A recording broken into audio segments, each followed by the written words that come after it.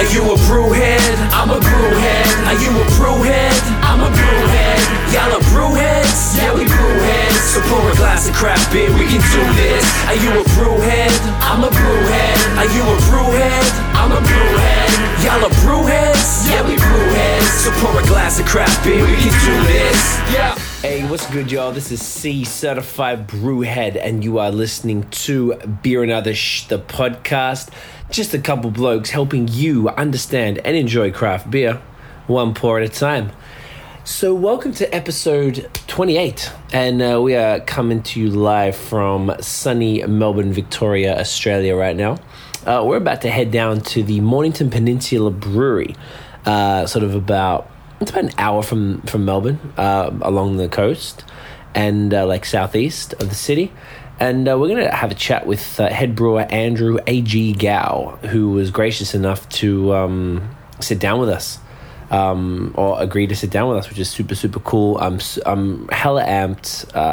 If, as you can probably tell from the last podcast, I'm starting to really get a hang of just where the Australian craft beer scene and how it's working, who's involved, and what the major players are, and all of that good stuff. And Mornington consistently came up in the conversations as far as the best breweries in Australia. I mean, Victoria definitely, Australia I'm pretty sure it came up under that as well. So for us, it's definitely what that's the Andrew's the man we want to speak to. So really looking forward to that conversation. Stick around for that. Real quick, sponsors. We're going to keep it super brief this week. We got Brewheads, thebrewheads.com. We have Illnote Studios, illnotestudios.com. We have Toronto Urban Adventures, torontourbanadventures.com. All these sponsors are really well-named websites. And highfivepedaltours.com. Out in Ann Arbor, Michigan, of course, is High5, F-I-V-E, pedaltours.com. All the information for the relevant discounts are below. If you're on iTunes, you can go to the description. If you're on, actually, this is the only place you're going to be hearing it, Mixcloud, everywhere else, all the info is in the Stitcher, Spreaker, all that good stuff. All the info is down there below. So check them all out. Tell them we sent you. There's coupon codes for everything, and they're all businesses that we completely co-sign and roll with. So yeah, sit back, enjoy this chat with Andrew from Mornington. Sure. What's good, y'all? All right, so this episode, the audio played up a little bit. So we recorded it on our usual Zoom mic, but when we were sitting there recording it, it was inside a garage, but both of the doors were open, and it was practically a wind tunnel. So at the time we didn't realize, but when we listened back to the audio, it was unusable. It was, the vast majority of it was just wind noise, and you can't fix that. So we ended up getting the audio direct from the camera, so it's a little quieter than normal. There's a bit of power tools and sorts of noise in the background, but it's much, much better. You can understand it. It's much better than the wind. So I just want to apologize for the audio quality. We bought the windsock, so now going forward, all of our podcasts are going to sound better when they're outside. We get in there, so bear with us. It's a fantastic conversation. It is really worth your time. So it might be a little difficult at times to hear it, but for the most part it's pretty good. If it's easier, you can go and watch the highlight video on the YouTube channel or on Facebook, so you can watch the mouth move. I don't know, apparently that's easier to watch, or easier to comprehend when it's like that. So apologies, guys. Sit through it. It's definitely worth it. Andrew is a legend. So yeah, crack a beer and enjoy it. Cheers. Yeah, we brewheads, so pour a glass of craft beer, we can do this. Yeah. Alright, what's good, y'all? This is C, Certified Brewhead, and you are watching and listening to BAOS the podcast, episode 28. And today we are at the Mornington Peninsula Brewery with Andrew Gao. Sir, pleasure to meet you. Nice to meet you too. Thanks, man. And welcome. Thank you very much. Extremely impressed with this place. Oh, thank you. Thank you. Before I go any further, what is your position? Are you the head brewer?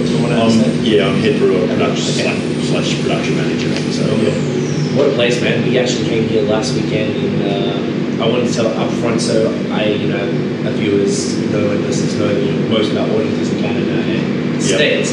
So being over there, you don't get a lot of what's the beer, period, or craft. So I'd seen my mates back home, on Facebook and stuff, people talking about different things, and I wasn't really paying attention, and I had no access to it. So I came over here when I knew I was coming. I was like, all right, well, I need to check this out. And Mornington consistently came up in every conversation from everybody I respected their opinion. It always came up. So we had an opportunity to come by last weekend, and it was on a Saturday, I believe. It was crazy. All sorts of age groups, like, you know, from literally 60s to, like, you know, 18-year-olds all done up and stuff. It was just super impressive, man. Yeah. So well done on these days. Thanks. Yeah. How did a place like Winton get in these conversations? Like, I'm intrigued about that. It's not the place I would expect to be one of the, you know, most talked about breweries in Victoria. Yeah, I mean, when we opened in 2010. Yeah, so we're going on 6 years. But when we first opened, or before we opened, there was always the question of will this location work? Right.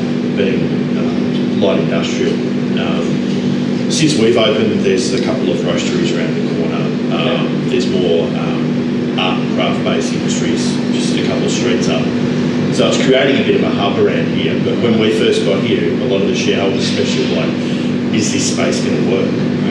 And I was always of the belief, if we've got a nice beer garden, I was always of the belief if you have really good beers, solid beers, then you should be able to attract people in. And funnily enough, one of the ways that we got a lot of people that it's probably not a real a positive, but the tips at the end of the road. So a lot of guys would be driving up to go to the tip, and the sign was out saying brewery to open. So we got so they were kind of driving up once a month and just waiting for it to open. So a lot of guys are coming up. Been waiting for 3 months for you guys to open. Right. So, and then like anything that I think is quality, you get word of mouth, and then so we become, I suppose, a destination. We're about an hour out of Melbourne, so it's not too far. So we get a lot of weekenders as well. Doing the trips then. Doing the trips. So we'll either be right at the start or right at the end. So if they want to go further down the peninsula, there's another couple of breweries there. Right. And actually, in the last probably 2 years, there's quite a few breweries that have opened up south of Melbourne as well. Right. So there's kind of a bit more of a hub here now. But to get back to your question, why are we in the conversation? I mean, I like to think we're putting out quality beers. I think the branding's always been very strong. Yes. If the beer's not up to scratch, it doesn't see the light of day. So in other words, it goes down the drain, which doesn't happen a lot, but sometimes you've got to make a decision that you don't want to affect the brand that you've created, and the best way to do that is just to not let punters drink it, basically. Do you guys keep it in-house and not waste it, or you just... Oh, there's not much you can do with it. If a beer's that bad, it's down the drain. There's not much you can do with it. So, yeah. That's crazy. Let's get into this bad boy here. What are we talking here? So this is our flagship. This is our pale ale. Pale ale. Tell us about it. Pale ales, yes, they're all my babies. The pale is in Australia, at least. I know in America, like IPA is probably the most the go-to beer. In Australia, it's still pale ale, so it's kind of like IPA's little brother, or IPA's pale ale's big brother, whichever way you look at it. So it's a quite easy drinking. It's 4.7%, so it's a bit lower on the alcohol. It's a bit of a session beer. It's got nice fruity American hops, Amarillo and Citra. So this is the one that, I think if every brewery in Australia at least has one beer, they kind of build which is their main seller. This is it for us. Yeah, this sells really well. It's like I was just saying to you before we started. It's a bit darker than normal at the moment. The base malt that we normally use. The last batch of base malt that came through is just slightly darker than normal. Right. So it's actually a little bit on the dark side. Not that it should really affect the flavour too much, but no, cheers, man. Yeah, cheers. Yeah, solid. So you get nice kind of peachy, passion fruit aromas coming through. Like I said, it's pretty clean, easy drinking palate, and that's what one of the keys was when we set up our original beers. They all had to be reasonably exceptional. You can go crazy with your specialty stuff, but stuff that's on the bar all the time has to be like accessible. Accessible. Both of those, and not too overwhelming. Right. Because that you probably want to keep that more for your specialty beers. Come on and off and change on the taps. Okay, quick hypothesis here. Would that be because that, as we were just saying beforehand, that the Australian, craft beer scene is relatively young, and we're trying to get people into it. So if you go and just throw them a double IPA, 9%, and they're not going to be like everyone who says beer's too bitter are going to validate that. If you give them a nice, flavorful 4.7 session ale that's got more flavor than the average, draft little drink, but it's not going to scare them off. Is that kind of? That's exactly it. It's probably what you'd call a gateway beer. Right. So yeah, that's interesting because I didn't notice the. Actually, this is a side question. Golden ales, like every single brewery has a golden ale. I don't even really recall having many back in Canada. Yeah, I think you probably. Thought that would be the game. Yeah, well, we haven't done. We haven't done a golden. Any reason? Because I think this is our gateway beer. So if we did, and well, we've since done a lager. So again, that's probably a gateway beer. That is kind of is geared towards the punters that come in that don't drink craft beer, that come in and say, I drink VB or I drink Carlton, what should I have? And we point them either to the lager or to the pale ale. But to have another golden ale would probably, when you've got only 8 taps and then you take a side off, you've got 7, a mid-strength 6. I wouldn't want to have 3 beers that are all in the same ballpark. Yeah, well, yeah, you just want to have, you got 8 different beverages on, you want to have a bit of variety there. So the more that we can throw our specialties on, the happier we are. So, yeah, there was a few good ones we had the other day. The Russell Brown Stout, we bought the cans. The fridge. We had the Little Red. The Little Red's like a mid 3.3%. Yeah, which we're thinking about doing that as a permanent. We're not sure at the moment. It really depends on the market and whether we just do it in draft or whether we do it in package. I know, like, of all the places in Australia, the place that does the best is Queensland. Really? Well, yeah. I mean, I think there's more a culture of light beers and mid strengths because of the climate, and it's quite humid, so you don't really feel like drinking. It's 30 degrees and 90% humidity. You're not going to sit down and drink a stout or a really heavy IPA. Right. So that's where the mid strengths come in. Interesting. Yeah. So I was going to go back to the beginning to get your story really quickly though. So you guys are outside of Victoria. We actually only been home this time, but so we've got reps. So we're up the east coast with reps, and we have distributors on west of Victoria. So in South Australia and Western Australia. So we sell quite well. We're also exporting to China. We've been going to China for probably close to a year now. I think we're looking at going into the UK. And China's probably the one that we look at and see the potential and the feedback so far. We think, we're not 100% sure, we think we're the first Australian craft brewery to go into mainland China. There's been quite a few Australian craft breweries going into Hong Kong, but not mainland China. And so far so good. We've got a really good rep on the ground. He thinks he can, sell our product a lot wider and further than it is at the moment. So that's really promising. That's crazy. Would that affect the setup? Like, as you guys can see behind us here, sitting in front of the actual brewery. Like, if you're going to go and I assume if you're going to go to China, you have to ramp up. So I don't know if you know, mate. This is like 5% of production now. Oh, really? Yeah. So we've got another big monster brewery around the corner. Literally. Yeah. So literally a minute away, around the corner. Okay. When we first started.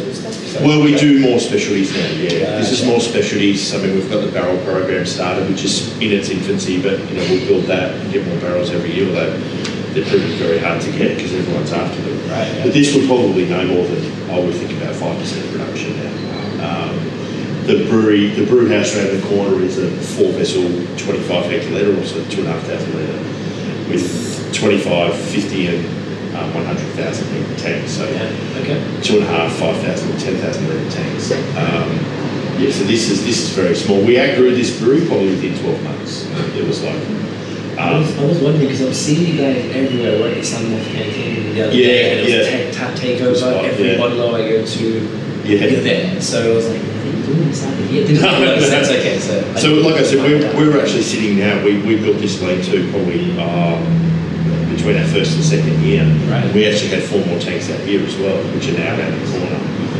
So initially it was just the 6 small tanks, so 3 12-hect fermenters and 3 12-hect brights. And since we've just added more tanks, so to the point where there's 10 fermenters and 3 bright tanks around there, and all our packaging is around the corner too. So our canning line, bottling lines, all that. So everything here goes into keg. Right. Yeah. Okay, that's amazing. So therefore, for China, will that cut it, or we might have to ramp up with it? Well, we've already got another 100-hect fermenter on the way. I think it was ordered yesterday, so that should arrive maybe 2.5 months. I'd say. So then So that puts us in, we don't need it at the moment, but if we get another big Chinese order, we know we're ready to go. Let's see. Yeah, so just plug it in and away we go. Off you go. Yeah. Question before we take anything popped up. One thing I have noticed here is a severe lack of two things packaging wise that are very common in North America, but here, so cans in general and the 650 or 750 ml bottles. Do you have any, like, you guys are one of the first breweries I've seen Australian that has cans regularly. I mean, all apparently, I feel like the vast majority of someone takes them back. Yeah. And I'm finding it impossible to find it. There's more.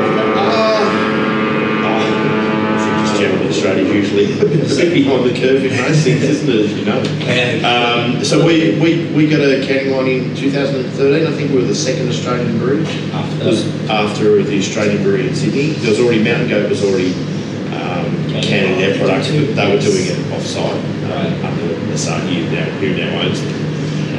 But ever since then, probably in the last 12 months, there's been a lot of breweries come online and installing canning lines to the point where a couple of breweries opening now aren't even putting the bottling lines in; they're just going straight to cans. Yeah, I think it'd be cheaper for cans. Oh, there's definitely a lot of advantages. What we're finding is that, especially in summer, it flips. So in winter, the sales are about even the bottles of cans, but in summer, the can sales go up. Festivals with camping, outdoorsy kind of things where, easier to get rid of. But we would always keep the bottles because we're still finding, in terms of the top end, in terms of restaurants, etc., that they want bottles. And we're in an area where there's, I think, the peninsula as a region has more Hattard restaurants than anywhere in Australia, and a really strong wine region. Close by, I guess, right? There's a bunch. Yeah, there's great wineries down here. So, and we're in most of them, but I think all but probably one of them or two of them take bottles as opposed to cans. So there's still that little stigma about cans, which has been broken down, but especially with the older generation, there's still a bit of a stigma. Oh, cans. Yeah, totally. And it's probably got that stigma because of the product. It was always mainstream beer, as opposed to craft beer. So what about the big bottles, like the 650s, which is super common, like Stone and all those type of West Coast American breweries, and I found in Canada replicated that. Yeah, there's a few breweries doing it. What we found from what we were trying to find out when we do 330 ml, just the basic study size. Yeah. That if we wanted to do a larger on our bottling line, we'd have to get a lot of new equipment, which is quite expensive to replace it. I think you'll find that a lot of the breweries that are doing both might have one more elaborate bottling line that they're using for the 330, and then a slower, more manually intensive bottling line where it's quite slow, but you might fill 4, 650, 700 ml bottles at a time. But they're very slow. So we've looked at it, but we've just thought at the moment, we've got one bottling line, one can line, and that'll do. So, maybe there's just no demand. I think when you're doing certain styles of beers, and probably higher alcohol beers, they do look really good presentation wise. And the shit's good to share. Like that's why I kind of like those. Like I've been splitting a beer got here with my brother, and we just like split it 330 and get like that much to review it for blood and stuff. With the next one, with the next one, like just by the time you've like reviewed it and done everything, I finished the. It's much more communal. Yeah, and I enjoy that. And I was just one thing I just noticed. I was just curious if there's a reason in that financial aspect from the. You've got to remember, as craft breweries, there's always a financial aspect. So you've got to weigh that up with how often we use it. There might be 3 or 4 times a year we would want to do something to big dog or a bottleneck or whatever like that. But we actually have been talking about it a bit because with the barrel program we've started, we're still experimenting at the moment, but the idea would be that next year we take the barrel program over to the bigger brewery and be able to package it. So at the moment, all we can really do is put that into kegs. Okay. But with the idea that we would probably look at packaging it, and that's where maybe what do you call it? Well, I got the bomb as well. Yeah, so maybe that's where we look at that. That's right. So baseball packaging. Yeah, well, just old school. That's what your old man used to call it. I think that word in and of itself has even more stigma to it than It does. than anything else, than even the cans, right? Yeah. Yeah, totally. Yeah. So barrel program. Then I keep skipping back because I got to get into history, but this is phenomenal. Can you tell us about this one? So this is pretty new. We're probably a little bit behind the curve compared to a lot of the Australian craft breweries. I mean, there's one 20 k's away, Boat Rocker, that has. We're up with two boys up there 6 weeks ago, and he's got a 350 barrel room. It's amazing. So he's doing blendings. It's really impressive. So that was probably inspired by a couple of younger brewers who've been badgering me to get some barrels. They're actually quite hard to get now. 10 years ago you could get them for nothing, but now because so many breweries bring their beers into barrel, the price of barrels has gone right up. So I mean, we've got 10 at the moment. They're 225 litre. We come in and taste them every 2 or 3 weeks. We've put one through back into the bright tank and kept that, which was a Vinard, which was a co-fermented Pinot juice from a local winery called Montalto with our brown ale. So about 2 parts browns and 1 part Pinot, and we co-fermented it. So we a brew day and we threw the juice in. And then it went back into barrel and it came back into the bright tank a couple of weeks ago. We kicked it off and it was good. It was interesting. It was always a bit of a risk because the kind of quantity of juice, of wine juice to beer was always going to be contentious and trying to work it out. It was quite interesting. At one point it had this really strawberry, like strawberry jam nose, which kind of faded a little bit. And I found too that the wine, it was 1 part wine to 2 parts beer, but the wine slowly overtook the beer aspect of it. Right. So carbonation. Yeah, well, no, just I mean, it's higher alcohol and just the nature of the wine. That if I did it again, I'd probably lower the ratio of wine or package it a little bit earlier. Right. So before the wine's totally overtaken. I think it happens with like the fruit. Yeah. Like from homebrew experiments we've done, we added like cherry vanilla or the cherry juice at the end, and it just over time it just took over the time. It's just it's like it's a tough balance, right? Well, that's sort of mean. Like, I mean, at one point it was a really nice 50-50. To be honest, we probably left it in barrel for an extra 3 weeks than we should have. But live and learn. This year was always about experimentation. So next year we know how long we need to leave things in. It should always be tried. It was all new to us, and there was no expectations with setting it up. So we kind of made errors along the way. Yeah, totally. Right. So you got some triples, a double, and what's that? Russian Imperial Stout. Nice. And then we've got a barley wine, which is a pretty highly hopped barley. Is that the one you have on? Yeah, that's the Fat Man's Banquet, which is it's pretty intense. Great. It's all New Zealand, so it's New Zealand malts and New Zealand hops, which I don't use brewery or I don't use a lot of New Zealand hops. Any reason? Probably just prefer American hops, to be honest. Yeah. They're bigger and just the big citrusy and floral notes you get. The New Zealand ones can tend to be more piney and herbal. Right. I don't dislike them, but I probably prefer, if I'm building a beer, I probably usually look to American or even Australian hops as well. Yeah. The other thing is that sometimes they're not easy to get too. American stuff? No, the New Zealand stuff. The Americans, yeah. Well, there's so many around. Right. And a lot of New Zealand brewers go first. Right. I have noticed a bunch of Canadian beers that you mentioned that have used like Krakow or Nelson Sauvin. Yeah. Nelson Sauvin's really hard to get. And that's such a distinctive hop, such an incredibly distinctive hop. That's one hop I'd love to use, but I can't get hold of it. Have you used Galaxy? Used Galaxy. Created and like, for lack of another word, like hybrid, whatever the thing is they did, I guess. Yeah, well, it's. I would say it's probably Australia's most, at least it's the most well-known hop. Right. Is there any others we should be aware of? Off the top that are important or that we would see around? I know there's an Aussie version of Cascade, I've seen. Yeah, there's an Australian Cascade, there's a New Zealand Cascade. I'm just trying to think of what else is Australian. I always get my Australian and New Zealand's mixed up. The thing about Galaxy is it's what you'd probably call a bit of a rock and roll hop. Okay. So it's a show-off hop. It overtakes, if you're doing a blend, you'll find that Galaxy will tend to dominate the other hop. Well, you single hop, or if you're doing a blend, you might do 70-30 or 30% Galaxy. Because if you do 50-50 with most other hops, there's a few hops, like Mosaic is quite a dominant hop too. Right. It's just the big alpha male. Yeah. It's dominated. This comes through. You just got to keep that in mind when you're Right. using it. But I mean, it's a very popular hop. It was incredibly popular probably 5 or 6 years ago.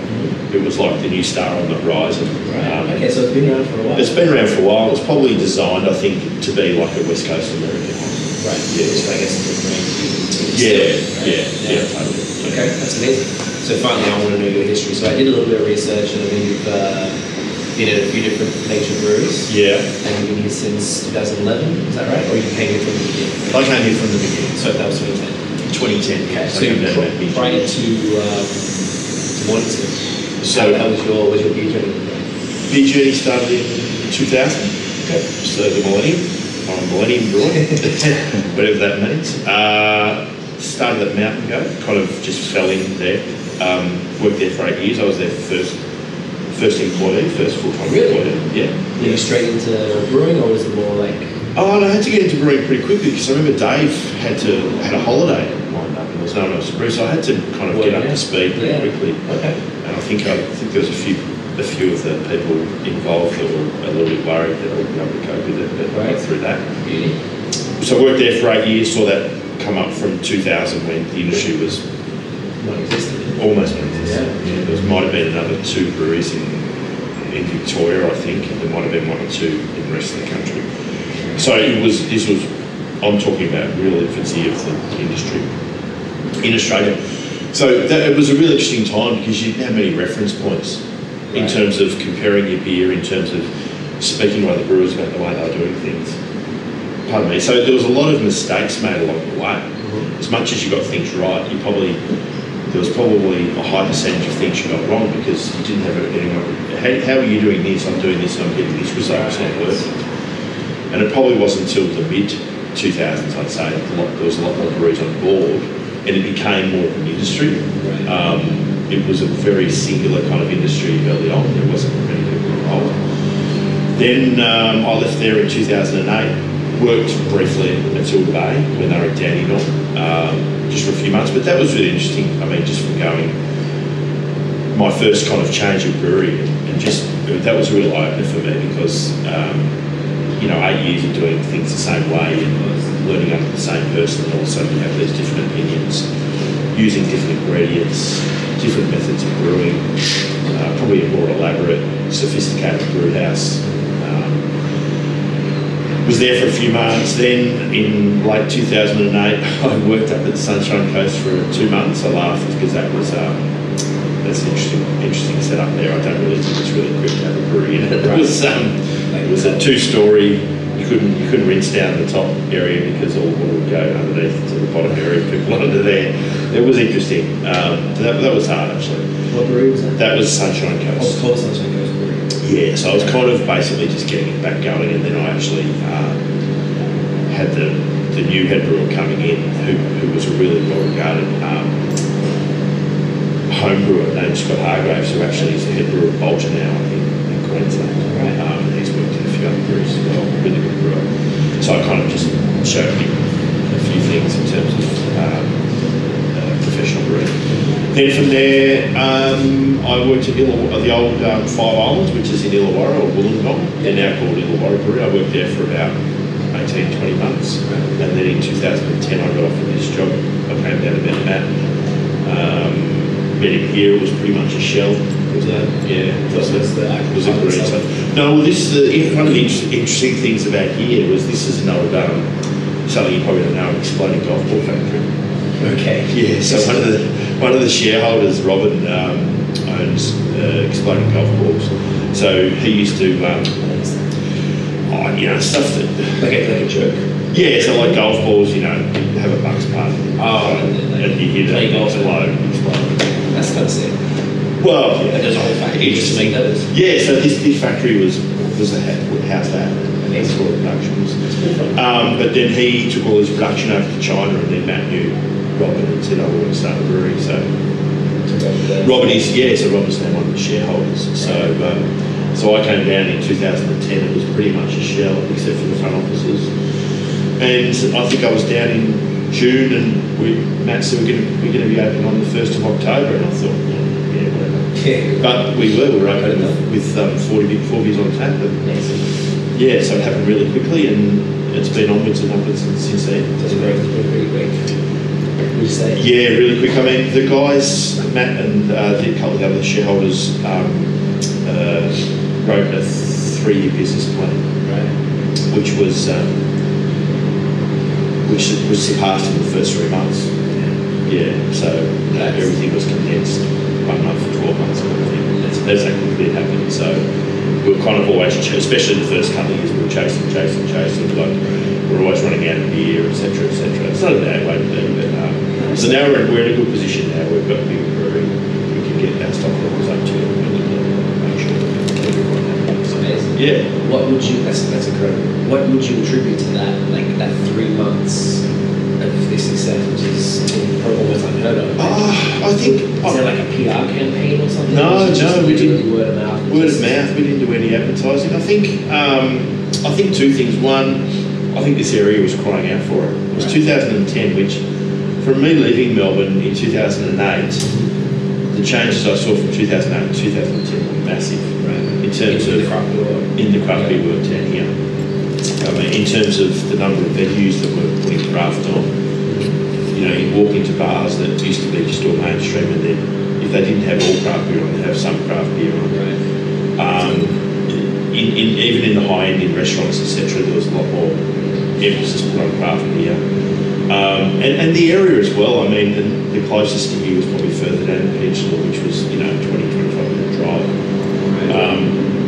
The peninsula is a really popular tourist area anyway, so we were just kind of almost hitching our wagon onto that as well.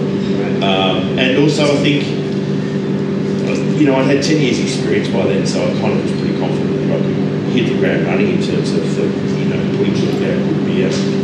And it's pretty important, I think, when you're starting a brewery, you hit the ground running, because if you're putting out bad beer to start with, people are going to take a long time to come back to if they've had a bad experience. Yeah, it might be 6 months or 12 months before you'd say, well, I'll give them another go. Yeah. So the fact that, don't get me wrong, the beers weren't perfect, but they were pretty close to where I wanted them to be. So people would come down and put the pizza up. So it was just a pretty relaxed kind of. And the jam patio and stuff? Yeah, we did. Yeah, we had I can't remember exactly how it was. I think we had the tables and everything there. But, and we're actually getting done up in about 2 weeks' time. So it's having a bit of money spent on it. And unfortunately, you're a little bit restricted in what you can do out there, because you've got the forklift and delivery still coming in and out. Yes, so you can't really. It's still pretty cool that we're used to winters being minus 30. So this is a pretty she's never seen this. Tiff thinks it's pretty funny that we're sitting here you're in a t-shirt and well, today's quite mild though. Yeah, today's for winter, it's really nice. With the fact that it's not like in Canada, it's really dead. Yeah, 6 right. months at least. Yeah. So at least here, pretty much. I reckon probably almost. Yeah, I reckon it's 2 or 3 months. Yeah. Where it'd be quiet. Yeah. And otherwise you're good. Otherwise, it's people want to be out. Looking for that because I'm kind of more used to it, more into that. Yeah. Because I just sort of progressed from I still enjoy it. Great, this is fantastic. I'm loving it. But I was looking for more of that, and you guys when we came, it was just super impressive. Yeah. And then it's. I think there's more. I think from my experience in America, I would say actually that a lot of the beer lists in Australia are actually more balanced than what's in America. Right, because it's miles more on the west. More on the west coast, and you go into a bar with 30 taps and 20 of them are IPA. So you're actually just crying out after a couple of IPAs. Yeah, it's like either want a water or a Pilsner is kind of playing developed because it's just so extreme. I love it, but I did think there was a lack of balance in a lot of them. Right. Maybe that would be the West Coast. I would say the places I've been in the Northeast in Canada. I haven't traveled a lot because of immigration lately, but it is definitely a lot more balanced. I feel like any venue you can pretty much get one of every stuff. Yeah, and I think that's the way. I think it's the way. Yeah, I think you never know what people are going to be in the mood for. Like totally. Stouts aren't going to be good for someone. Cool, Pilsners aren't going to do as good for it. Yeah. Like it is what it is. But yeah, I think balance is still key. It's interesting too. Like from the our stock standard beers pale. Brown IPA lager, or initially had a wheat beer. And seeing the progression of the locals from all only drinking either pale or wheat beer to now them drinking everything. Everything. Yeah. Oh, yeah. I want to try that, like a 10% barley wine or a 10% stout, and they're happy to try it. And whereas when they first started, they'd be just like, just give me a pale ale, sit on that. Totally. So just seeing the progression of that's really good. Palates, I guess, in general, right? Yeah, I mean, it's just tuning your palate, I think. Yeah. Because you're really open to a lot of people. You do. I noticed here, I thought more people would be into it, and I'll offer someone a beer and make something like this, but it's too bitter. Yeah, it's hard to fight with that. I mean, you're always going to have people who do that, and I think in some ways you're not really. You can bang your head against the wall trying to get those people, or you can just say, you know what, there's enough other people out there who are happy to drink our beer. Right. That's kind of fun. But and that's probably somewhere where having a lager on tap comes in, where you kind of they want to come in with their friends, but they don't really like craft beer, so you give them a lager. Yeah, and that keeps them covered, right? Yeah, it's a good tasting lager, and like you said, it's another gateway. Even though this could be, if they're a little more open-minded, the lager's enough to get them. Okay. But then maybe the second or third time they come in, then they go, okay, well, let's try something. Yeah, totally. Yeah, and that's all it is, right? Yeah. So you had free reign from the start to create whatever you want. Well, that was one of the. Collaborative? Well, the brief from Matt was I want the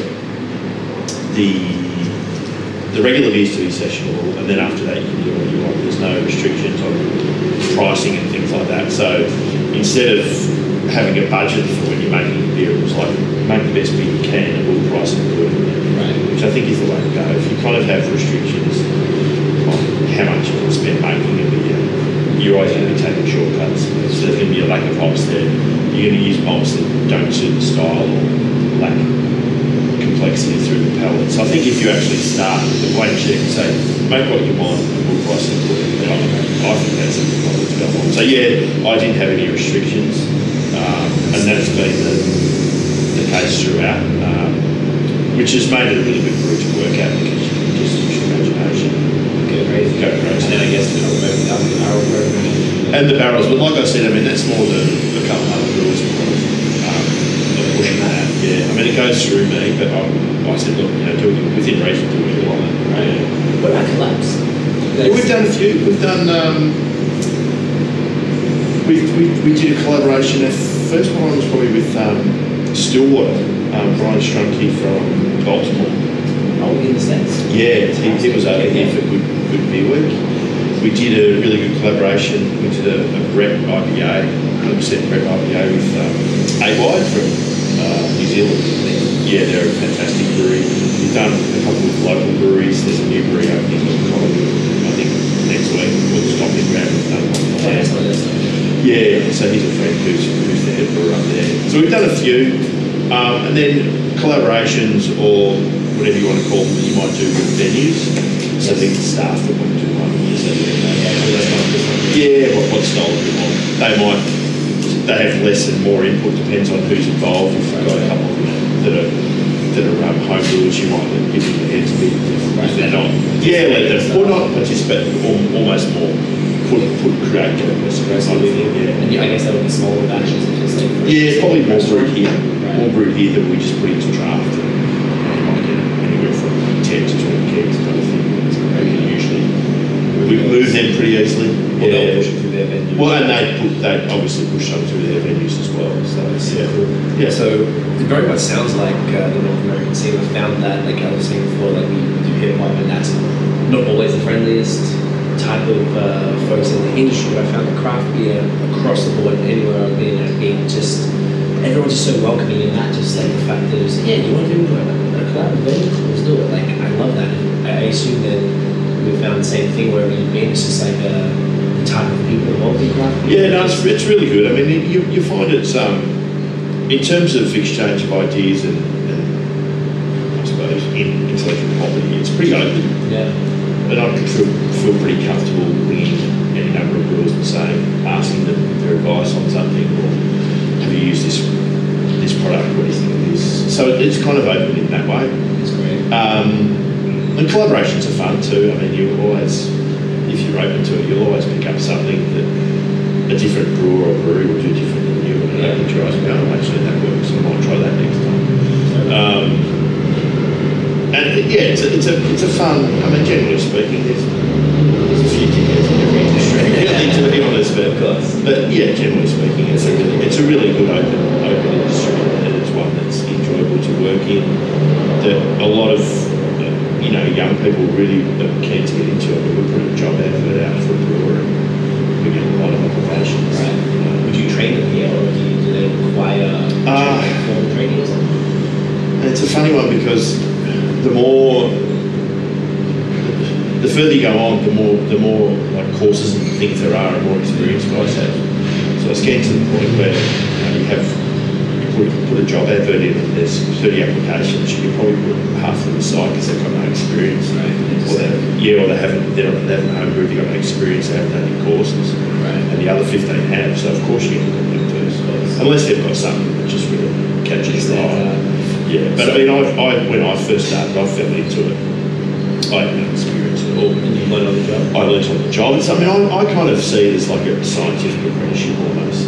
There's the tactile side of it, but there's also the science side of it. So as a brewer, I'm not very strong scientifically because I don't have that background. Right. I kind of can get by, but it's not a real strong point of mine. I'm probably more a touchy-feely brewer. So kind of like this, it feels like we need more of this. Yeah, just being able to kind of assess beers and know how to correct them, just intuitively kind of thing. Maybe not intuitively, but you learn. But definitely, there's a lot of a couple of my brewers have got a much stronger science background than I have. Right. And does that make a difference? I mean, like if you create all these beers that are well regarded for everywhere, I mean that speaks to the fact that you don't necessarily need science background that much. Did you notice a difference from what they can do? Is there anything? Yeah, I mean, there's certain areas where they would actually be strong. They would be stronger than me. Right. The use of Equipment or something? not so much the equipment, more things like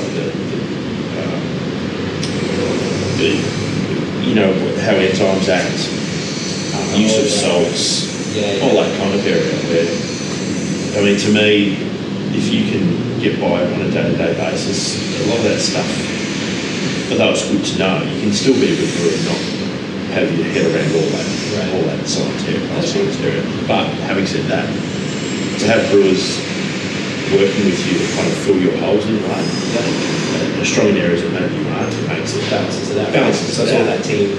I'll tailor them. Yeah, I mean, I probably matured as a brewer where it's not about me anymore. It used to be, I think, just the ego can get a bit rampant. But I mean, it's about, to me now, it's about making the brewers under me as good as they can be, making Mornington Brewery as good as it can be, making the core beers as solid and as consistent as they can be.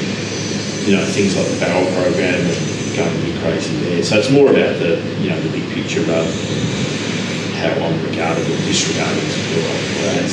I've kind of stopped worrying about that a few years ago. Right. Is that a big thing here, or is it kind of more like seeing big enough to? No, I mean, I think we're talking about the people industry. There's a decent lack of ego in the industry, and I think there's a bit of cachet around being a craft brewer. I think there's certain individuals that really get off on that. So it's become a cool thing as opposed to... I think so, yeah. I mean, probably in the same way that the music industry is always going to have a certain cachet. Hey, That's true. I'm a DJ, I'm a musician. You're going to get some attention because of that. And when that happens, there's a bit of attitude that goes with it. So, like I said, it's no different to a lot of other industries. But there's probably a certain hierarchy within the industry itself, which, it's interesting. Okay, I guess that's probably the same anyway. I haven't noticed it as much, but it's like a little withdrawn from it. Like we get to talk with a lot of people from it, but not like hypnotistic. Totally. Yeah, so I don't really see it. Like I'm not trying to get shit on people in the industry. I'm just kind of curious to see. I've only seen positive. Yeah, no. I mean, it's probably they're probably the ones who are the. You'll probably be hearing it goes along to the brewers that aren't quite as good. Okay. Trying to prove So that. look, it's the same music. Yeah. Okay, interesting. I want to do a little lightning round for you. Got a few little strange questions. Yeah, sure. What is your guilty pleasure beer? So something that you might not be too proud to admit to your mates that you enjoy on the odd occasion. To give you my guilty pleasure would be corn. Right. Like, you're on the beach, I'm really not mad, I'm chucking around with it, and I don't care that it's not craft, it's basically beer flavored water. Hand on heart, I don't think I've got. Anything like some sort of macro thing like No, but I don't really buy. I just don't buy. Look, I don't buy. Probably a mainstream beer. Maybe a mainstream beer at the footy. It's probably part of the whole culture. You can't get craft, so by the second one you go, actually it's not that bad. We did actually go to the footy the other day and they did have Fat Yak, and I know it's not craft, but I didn't expect it to be there. It's Gateway. What beer would you decline under any circumstance? So even if you make someone barbecue and there was they just had slabs of this stuff here, probably 4X. 4X? No. That's terrible. It's just terrible. I'm not going to say that's terrible. I don't ever have it because we never looked up that area. You just can't get it, stay away. No, I did see it when we first came. I went to Liquorland and they had it there, and I went to go. Before I looked at the craft section, and I was like, I haven't seen any of these beers. They're like, hey, I want to grab my Carlton Dry, and she was like, no. I remember seeing 4X, and now I'm glad we didn't get it. Yeah, so why don't I do this to myself? What would be your desert island beer? So just one. I was a really big fan of Fresh Off Tap Sculpin, Dallas Point Sculpin IPA. It's a cracking beer. And yeah, a lot of that. I mean, like we were talking before, I said there's those really big West Coast IPA when they get them right. Yeah, they're pretty sensational. Have you ever had any top? Yeah, that's another great beer. Yeah, that's like my favourite. Yeah, because we live like an hour and a half. Cool. Just over the border. I've never been just because I haven't been in Canada. Because of immigration, and now when I get back, mate, I have my friend who does a Scott, who does a podcast with me. He's in Toronto, so he can come up, and I sent him down. Well, I didn't send him down. We went down a couple of times. You have this like Thursday at 10 a.m. at this one bar. You have to be there, and if you're not there, 9:59, line's cut off. They only give you what they can get. Like it's out of control. They're clever the way they do that, the marketing too, because they create this aura around beer. Yeah. Really does. No, it does. I mean, but the point is the same where they create this, pubs get a certain amount of beers, you're only allowed to buy, 2 beers or whatever. Yeah. So they create this aura around it, which is probably surpasses the actual beer itself. Yeah, I mean, like everyone talks about Pliny, it's a great beer. It's great. It's great. But I mean, when I was in America, I preferred the Ballast Point Sculpin to Pliny. Yeah, I mean, they're both great, world-class amazing beers, but to say one is head and shoulders above all the others, yeah. Right. And then to me, that's been created. That kind of myth has been created. Yeah. So I think they do that a lot over there. They do. Like the Bourbon County, then you have to line up to get that type of thing. I think it's the 340s is the other one, but they have like 340 Chicago. Chicago. Yeah. I forgot this one. I'm not sure what it's called. I think it's the Imperial Stout or something. Yeah, well, it's interesting when you look on Untapped or Great Beer Index. The really high scoring beers are either like the double IPAs, triple IPAs, and the big stouts. Tend to be almost exclusive. Yeah, people kind of go crazy. What do you think that's more? Well, I think it's just natural. You're going to be more excited by a 10%. It's like perfectly balanced triple IPA than what you are at the well balanced 4.5% part. Yeah. I guess it's just the art that all the work has gone into creating something. Yeah, I mean, there's a lot more complexity. Yeah. But I think it's just natural. Right. Oh, of course. Yeah. And then, like you said, I guess I don't really think too much about that or that marketing. The purpose, what's it called? Where they hold off production on purpose. Like they could make more. They don't make more. Yeah. Like the Alchemist could go and just get another brewery, or you guys could get another spot down the road and pump out and hang away. Yeah. I guess, and that's what keeps them in business. They actually had to have, I read, they put like stickers on the doors of like liquor stores to say like an official vendor, because people make fake ones as well, because it's just that hard to get and people will believe it. Yeah. Because it's pretty easy to replicate that can. Yeah, I mean, so it's pretty extreme though, isn't it? It's all part of it, right? It's all part of it. It's all part of beer. Yeah. It's kind of fun, right? Yeah. I don't know if this will literally apply to any guilty pleasure music to drink your guilty pleasure beer to, but I guess probably like 40 theme song or something. Oh no, I mean, Do you have any stuff you're a bit embarrassed when you like Gwen Stefani, you don't really nice to know? I don't mind that, mate. That's good. Who doesn't? No. I mean, as I've gotten older, I've listened to music less and less, but I mean, probably two of my favourites would be Arcade Fire and probably Nick Cave. Okay, that's not embarrassing at all. No. So, Nick Cave. Montreal too. Yeah, Nick Cave, the more kind of rocky stuff he's got is good beer drinking music. Yeah. Okay. Not quite guilty pleasure, but beer music nonetheless. What's your favourite style of beer? Like, probably IPA. Yeah. Do you like the regular original IPA, or would you say the double or like the more hectic things? Again, it's like I really appreciate a really good, solid, well-balanced 6% IPA, but then when you're getting up to those bigger ones, there's just more wow factor usually, isn't there? Yeah, something more to talk. Yeah, so it might be something that you're drinking through the week, but you might be out somewhere and it's going to cost me this much, but I don't care, it's really enjoyable. So yeah, it's funny, I mean, especially early on, I was doing a lot of IPAs, etc., but the beers that we've probably been highly regarded for the most are the darker beers, the brown. Yeah, the stout, the brown, the porter's pretty highly regarded, I think. So we kind of tend to use a lot of American hops to do IPAs, but the critical or the kind of technical and critical acclaim's been all for the darker beers, which is interesting. Yeah. We bought so we had everything on tap the other week, and we just bought everything in the fridge that wasn't on tap. So we have it all at home. We're going to have it this week. So we got the Imperial IPA, Imperial Stout, Russell Brown, and I think everything else was on tap. Yeah, so we have those. I'm looking forward to trying them. Is that what you're referring to, like the Imperial Stout? Yeah, so the Imperial Stout at the Beer Awards this year won a gold. I think it was only 2 Australian beers, and it won the American Beer Awards. No, the Australian Beer Awards, but they're really big. Up there, right? Yeah, they're big awards. You get a lot of international breweries, a lot of American breweries. Oh, they come out here into Yeah.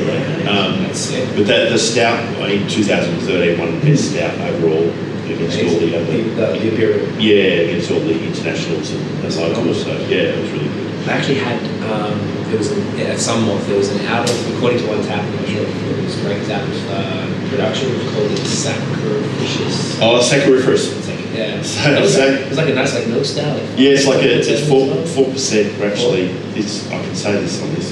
This is just come out and so you guys.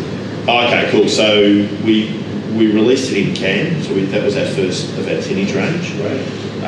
So a sweet stout. So sacchariferacious means containing sugar. So we throw lactose, which is milk sugar, into the on brew day. Okay. But we've actually packaged another sacchariferacious stout we brewed, and we put it on nitro. Cool. So we're actually releasing that next week. Next week. So that's packaged and ready around the corner. A limited release, but we've got 400-300 cases of that that we're releasing next week. So fantastic. That's coming back. That was really good. Yeah. Well, it's 4%. So I always wanted to make a smaller stout. And I thought a sweet stout would suit that because you get a lot of flavour with the sweetness. So it's been pretty popular. So it's fantastic. Yeah.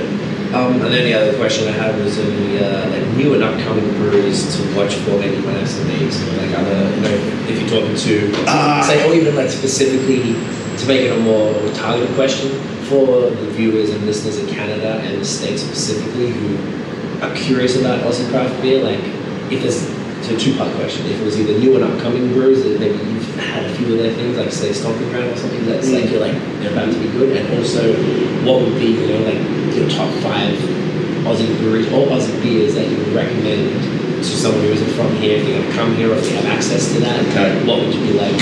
So there's the breweries that I'd look out for if I was coming here would be Bolter up in Gold Coast or Surfers Paradise, which is owned by professional surfers, Mick Fanning and a couple of other guys. He's the guy who got attacked by the shark. Oh really? Yeah. It was on the lake, I think? Yeah. So he's one of the owners along with his fellow surfers. Stomping Ground opening in Collingwood in the next week or two. Ash is a really good brewer. It's a fantastic bar area they've got. The guys own the local tap houses, so they really know how to put a bar together. Yeah. So they've from 8 or so years of running bars, they've worked out what works and what doesn't. I think that opens this week or next week. Ben spoke in Canberra. We don't get, his beers don't really go off-site too much, but they're opening up the production brewery, so which means he'll start canning as well. So we should see his beers out of town here. So if I had to say favourite Australian breweries, I'd probably say Feral in WA. Yes. I'd say Boat Rocker, just 20 k's away. Yeah, their Braesides are there. Matt's got the big barrel program. Some of the stuff he's putting out is really world class. It's really great. So there's two. I would say Pirate Life in South Australia, who have just really ripped it and they've killed it. They have really. Oh, it's incredible how quickly they have.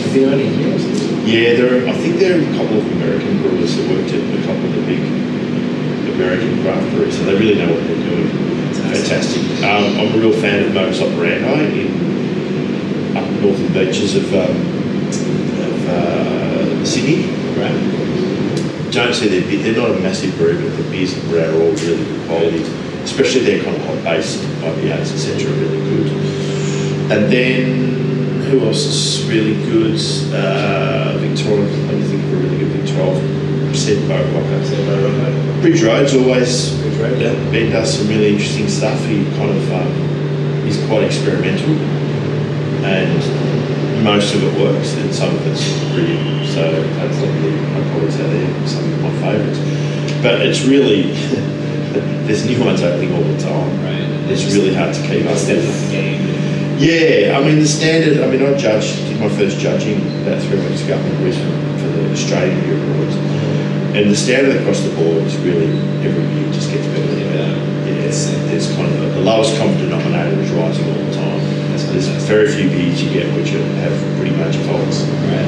And 10 years ago that Wouldn't be the case. No, I didn't know. Yeah. It's really impressive, man. Overall, definitely.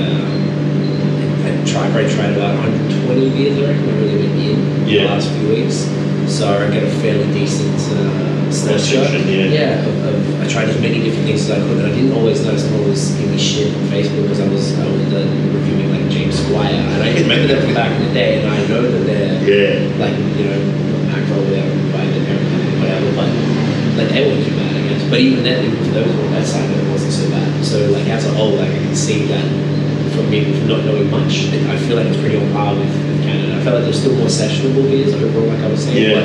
Overall, I can definitely see what you're saying. That, you know, maybe in it for so long, but from sort of an outsider's perspective, it definitely appears to be strong and growing, and quality beers across the board from all different states. I try to get as many wide range of things as possible.